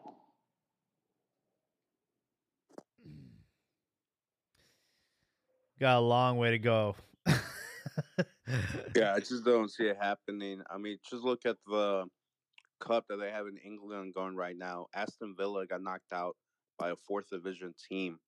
In 3rd division right now, you have like Derby County and I think Bolton Wanderers, and the stadiums are packed like with 50,000 people for a 3rd division game in England. I mean, look what Ryan Reynolds did with Wrexham, and that's nothing new, man. That's their culture. That's English that's culture. That's what I'm saying. For you to be able to take that away, money wise, revenue, you do all those things. Sure, but we're definitely like take those things away. But as far as like from the culture, the romanticism behind it, it's gonna be very hard to compete with players wanting to come to the United States to play from March to November when they're missing out like on Champions League and the essence and the beauty of the game. That English culture that goes back, shit, almost basically. But not just English culture, the whole European game, Champions League alone. Do I want to watch some top MLS team play some top Mexican team? Sure, but I'm not gonna choose it over, like Madrid versus Manchester City, PSG, Bayern, you name it, because that is the elite of the elite. That is the top 1%. That's another thing too. Americans say European culture. It's just football culture, because when we're competing in Libertadores, we're competing against the best of the best in our region, and we wanted to win, and that was our drive to win. So without it, we don't have it here, right? And the schedule doesn't give you that. So therefore, you're in this bubble, right? If you play MLS, you're comfortable, you're getting paid, but you don't have it. Now with Mexico, we kind of in that same bubble, and that's why we grew stagnant. So therefore, what can we do? We're not going to join the other one, at least not for a while, because money won't let us do it. So let's picar piedra and try to build our own.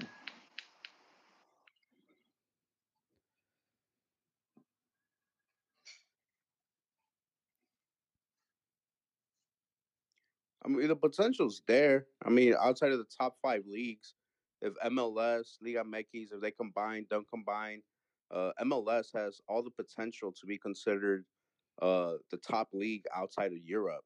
I just don't think that you're going to be able to take that away just because of how they're so interconnected, especially with the European tournaments. What can the MLS do to put themselves above Bundesliga, League One, La Liga, Serie A? What can they offer? You're seeing it wrong. You're seeing it wrong, though. That's not how they're going to compete for it. It's the market. It's the economy. So if the economy crashes, or they're no longer getting the money, then the players will have to go where the money is. Just like Ron was talking about, those South Americans, a lot of them why they go to Europe, not because they want to play in Europe, because that's where the money's at. Yeah, and so we're already seeing all these Euro teams. They're owned by foreigners. You think their fans want? Yeah, I'm old enough to remember when most of the teams in South America were, we're still domestic based. You only had a couple of them that were playing abroad,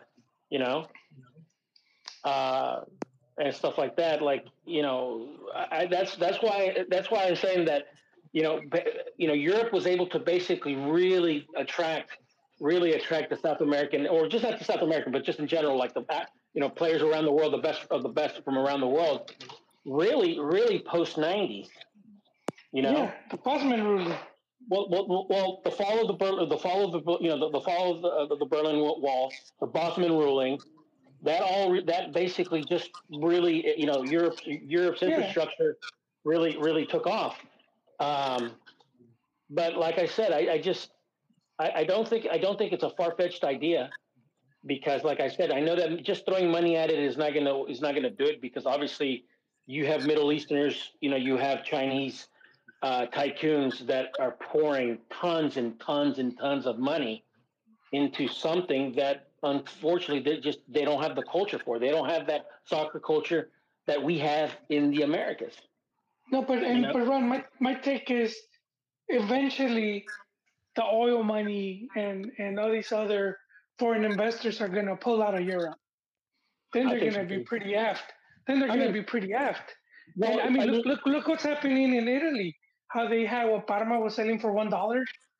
Milan had to sell 50% to some Chinese dude, and you've seen it all across. So they're very dependent right now on foreign investment. And if that ever leaves, which it could happen for whatever reasons, not to get into political, the discussions here, but just in many countries in the U.S., what's perceived right now as the movement of Europe is for Europeans is taking hold in many European countries. And like, for example, the backlash that had just happened a couple of weeks ago when Madrid hosted for the first time in their entire history a starting lineup without one Spanish player, that's raising alarms over there. Yeah. I mean, one of the things that I agreed with Blatter, I mean, I didn't agree with him on too many things, but one of the things that I personally agreed with Blatter was that, hey, wait a minute, he had what is it, the 6-5 rule, where he wanted basically something similar to what we've had in Mexico since the 40s, where they had that presidential decree where you had to play, you had to line up X amount of domestic players.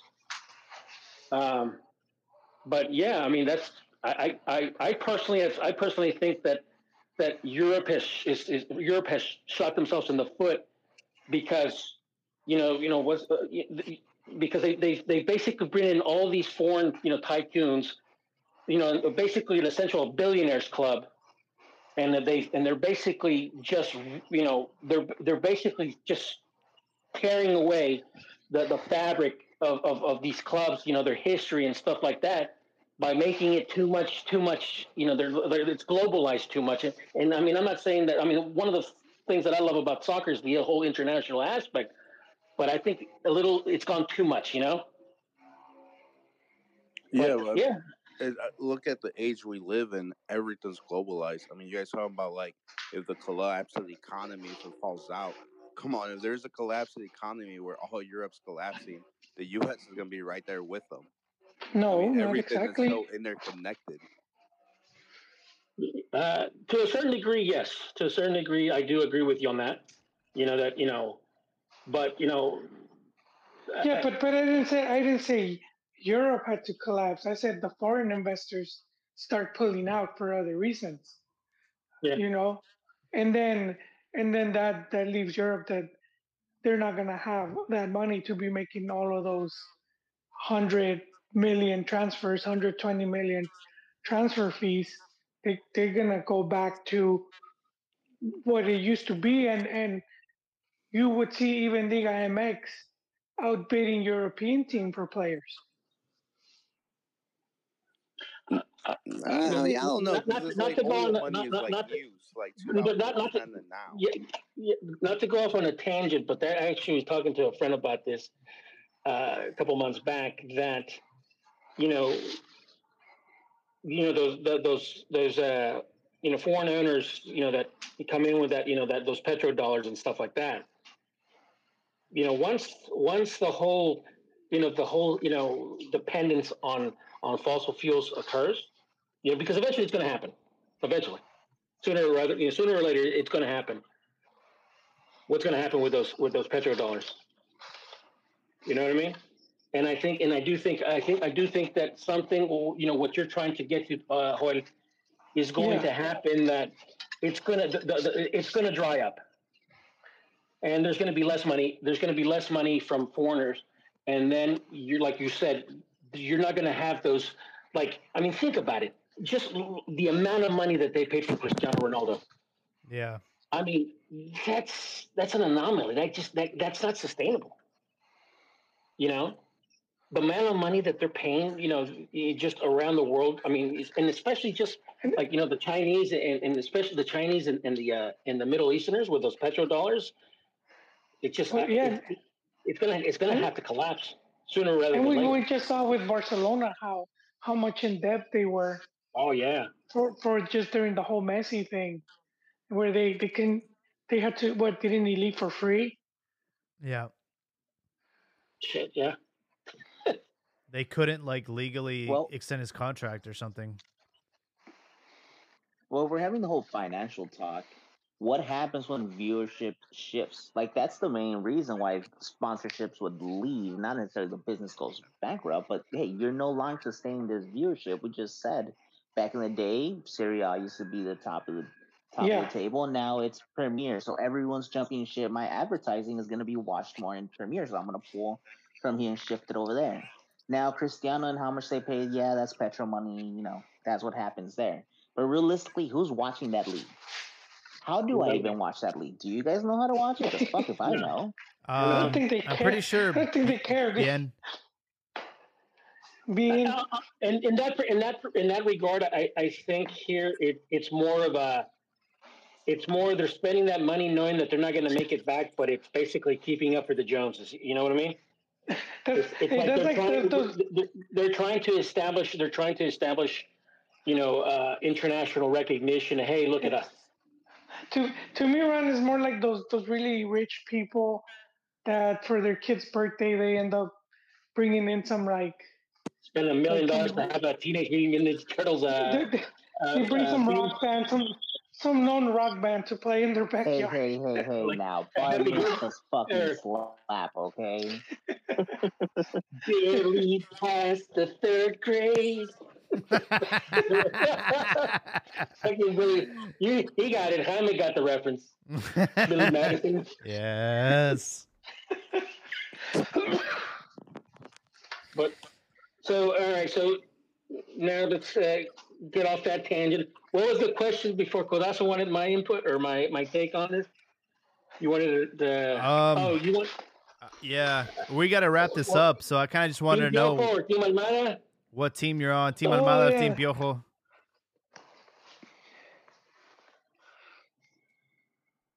I'm Team Piojo, and I gave my reason earlier because I'm not sure how Almada will do. I don't know if he'll be able to handle the pressure of just the shit show that the national team brings at you. Don't you think Piojo would have more pressure though? Because of his recent. I know he'll have more pressure, and I know he'll have more critics. I know that for a fact. Almada's coming off a championship-winning team. If he leaves now, he actually has that credibility. Well, Piojo has the results with America, Tigres, how he left the national team. If anything, I feel like he would have more pressure. And like someone mentioned, he doesn't have the best anger management. Piojo, throughout his career, he has had many teams play very well. Obviously, there's always highs and there's always ups and downs. But and I've said this before, I didn't even want Piojo when he came to America. I didn't want him. But he did what he was supposed to do, and he shut up a lot of people. Personally, I mean, I thought he had the team playing well. I mean, even when they got eliminated by Cruz Azul and then Chivas and stuff like that, and they fired him for that, which they shouldn't have. But it is what it is. That's really, like I said, Almada in a way kind of you remember Ojitos Mesa? How he had Toluca playing in the late 90s. I don't think it's gonna happen though, because Toluca and Mesa. Toluca. But what I'm saying is, I see a similarity in that sense. Where I don't though, because Toluca was full of foreigners then, and they weren't young. No. What I'm trying to get, what I'm trying to get is that Ojitos Mesa, he was able to do well in Toluca and stuff like that. But Toluca, believe it or not, it's not a big market. In fact, even Cardoso used to say that in reality, most Toluca fans are America fans. They're only Toluca fans when we're doing well. He's gone on record to say that. So, but what I'm saying is that Ojitos Mesa basically was doing really well in the league, and he got the national team. But coaching Toluca and then coaching a team that has a lot of media attention, like the national team, he was never able to make that adjustment. And I think that's where I give Piojo the advantage, because he has that experience both with America and the national team, where Almada, I don't remember the player's name from Pachuca, but he used to say that Pachuca, a player from Pachuca could ride his bicycle from home to the stadium and not get noticed. So, take that for what you will. Take that for what you will. That's a good life right there, man. What's it? Yeah. So I mean, literally, I need to find that out. I need to find that one, because I remember when I read that. No wonder Trophies is doing good over there. No one see him leaving the Oxxo with two caguamas, dude. That would be front page in Guadalajara, right? A whole case of pomos and nobody noticed.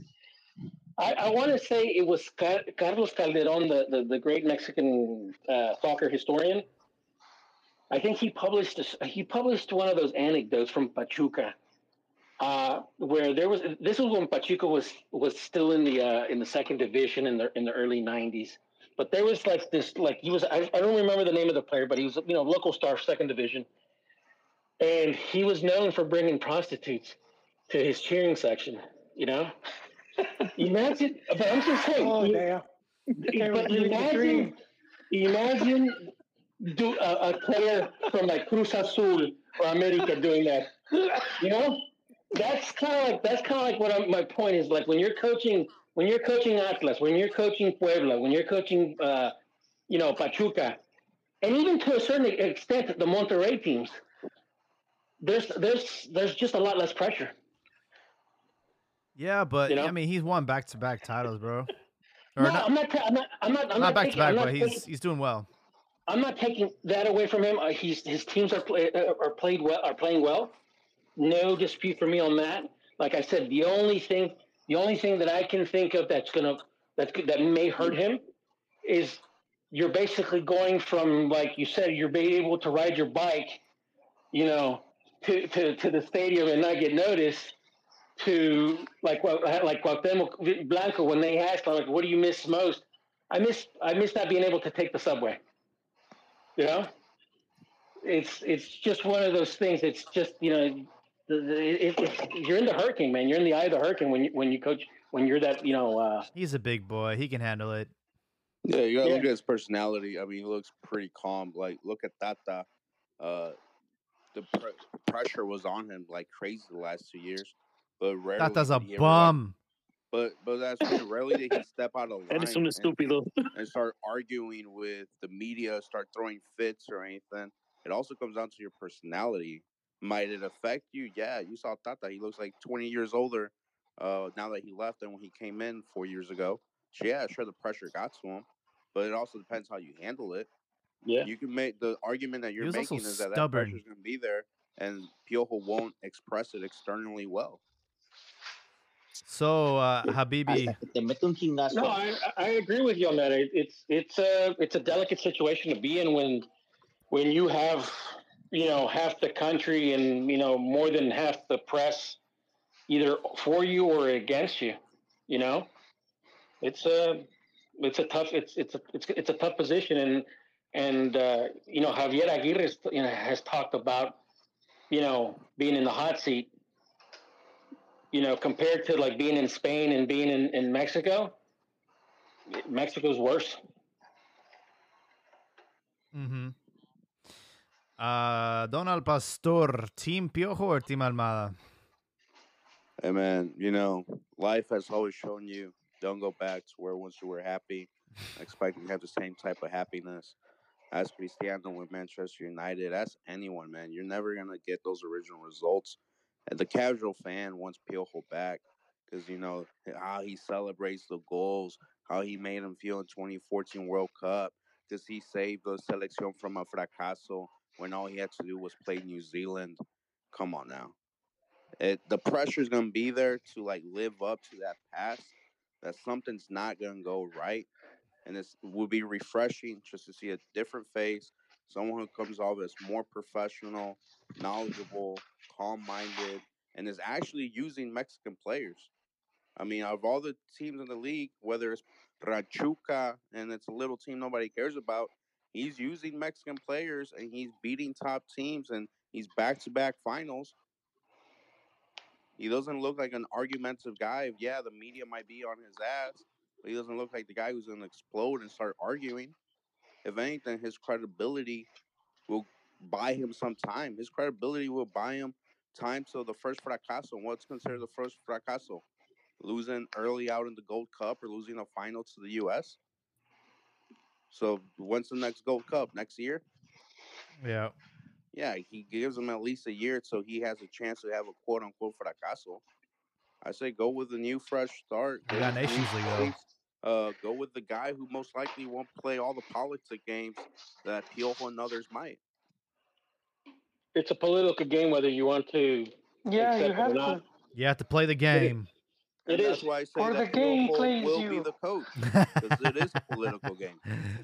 What I prefer doesn't mean that's what I think is going to happen. I already know Piojo is going to be the coach. That's written in the stars because it's a political game. Don't you put that on me, Ricky Bobby. Don't you say that. You said something that, and normally I would agree with you that normally you're not going to be able to, catch lightning twice in a bottle.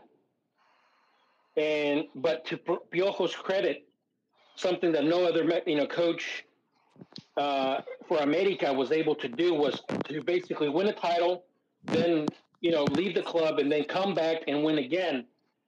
And obviously, America throughout its history has had a lot of good coaches. Piojo was the only one that was able to basically catch lightning in a bottle twice. Didn't he break all the records? He is. He's like, in terms of Piojo's already written his history with Club America. He's always going to be up there with Clásicos won and all that. Clásicos, Copa de Liga. Obviously losing. He won 2 leagues, but he also went to a couple other leagues where they lost. But I'm just saying that he was able to do that with America in a team that obviously is always in the hot seat, and you're always in the eye of the storm. So, I don't know, man. Just, Well, here's one more, and just put that in the back, in the warmer, Well, here's my argument for him. If we look at Mexico's World Cups from '94 up until the last one, his is arguably the best one that Mexico has played. Ooh. I don't know if I can continue this conversation, man. This is hard to listen to. I mean, he had a prime roster, guys. Come on. I know. Doesn't matter. Doesn't matter. Bielsa had a prime roster in '02, and he went home after 3 games. And I'm sure there's a lot of things you can look behind the scenes, but at the same time, he had a prime roster. You're comparing him to the other World Cup teams from Mexico, and he had a prime roster. A lot of teams had. '94 had a prime roster. That's one of the best teams ever. If you look at the names in there, '98 was really good too. And you know one thing, Holly, about '98 and 2014? Yeah. Those coaches didn't have a full cycle. They only had, they basically were only with the team about 6 months and stuff like that. So that's why I've always been I've always been cautious about. Oh no, we have to respect the cycle. We have to respect el proceso. You know, hell, didn't team from North Africa who that went to the semis. North Africa, Egypt, Morocco? Morocco. Yeah, Morocco. That guy was only. I mean, he was with the team 30 days. like 6 months. Yeah, he was. Yeah, he was there. He was there not even 6 months. I don't think. I think if I read correct, but I don't know. Like I said, whoever it is, I'm just gonna hope for the best. It's gonna be Piojo. You'll be happy. Don't worry. I'm gonna give you this here is we all know I wanted Nacho Cuadro to have the team, but he's not even a candidate. And then because he's brown. Exactly. You know what? I wanted Nacho Cuadro too. Yeah, that's who I wanted. But who do I want? I'm kind of indifferent with the two coaches. Who do I think will end up being the coach? I also think Piojo will probably end up being the guy who gets the. Oh man! Who gets the gig? I think they really want to go with the Mexican coach and you know, for all the flaws Piojo has, he really isn't a bad coach. Wow. No. Nacho, you really want Nacho on beef? I did, yeah. I do. I wanted the darkest, most indigenous. Ron, I wanted the darkest, most indigenous coach, so that we had somebody who was Mexican. He of a Televisa actor. Yeah, no, I really did want Nacho, man. So you want basically a guy that won't be seated at that restaurant for steak? What was it? No. He just won't be seated at the front. That's the thing. What restaurant was that? What was the name of that restaurant? Those fucking memes. You remember those memes? Oh man. But I mean, you think about it. Piojo during the pandemic, man, he was making some really nice TikTok videos of him using his his grill in the back. You remember that? La carne asada. Yeah. In fact, Carlos, what's his name? Former. He's retired now, but what's his name? Carlos Albert. He was ragging on Piojo. He was bragging on Piojo because he was showing off his cuts, his meat cuts. You know. So I'm just saying. I mean, don't even criticize you for that. So, Jaime, one last thing to add. So, I think Piojo will be in charge. If they went with Almada, I'm not going to be upset about it either. But I do think Piojo. Wow. Who else we got? Abdias. Team Piojo or Team Almada? All right, guys. I'm Team Almada, but you know that's what I believe. That's what I really hope for because I think that's what's going to make us. I'm not even going to say get us to the next level. Just get us on the right track. Get us on the right track. Get us going. That's what I want. That's what I hope is going to happen. Now, here's my take. I think Piojo might end up at Cruz Azul because unfortunately, Potro's going to get fired. Cruz Azul doesn't have a forward. They're getting fucked all the time. Los árbitros nos cogieron esta semana. Like, they're not even talking about it. This was the worst show I've seen in a while. All right? If y'all saw it, you know what I'm talking about. So, all right. Almada goes over there. Piojo inevitably finds a job in Cruz Azul. And everyone writes a happy story. For you? Except for El Potro. He's making a whole political run to get that seat. He is not listening to no offers at all. And Televisa is really good at making novelas, and they know the casual fan wants Piojo. They know they bring Piojo on, it will calm the waters for the casual fan. I think to an extent, I think he's been vilified so much that a lot of people, they look down on him and ignore all his achievements. And like, here's the thing: you have Televisa on one corner, but let's not forget the other big player, which is Azteca America, which is also the guy who got bitch slapped on in the airport. All right, and they're also running their smear campaign against him. All right, and then you have Fox Deportes, which just likes to be messy all over the place, and is reminding you everything bad that Piojo did. Yeah, So the but I question still is, think they're choose Piojo. what has he Talk to done? your casual fans. Talk to your friends that just watch the Selección games here and there. That don't really watch Liga MX too much. And hey man, after the World Cup sucked, who do you want as coach? Majority of them are gonna say, man, they gotta bring Piojo back. That guy was great. Your casual fan wants Piojo. Televisa knows their audience. They have the biggest influence. They're gonna put in Piojo. We did have somebody join, Joel Tena. I don't know if we have any thoughts on the Team Almada versus Team Piojo, but he just left. Too shy. But yeah, folks, I'm over time for the night. I would love to continue this conversation next week. Hopefully by then we'll have a coach. Who knows what's going to happen. But I want to thank all y'all for joining on tonight. We had a great discussion.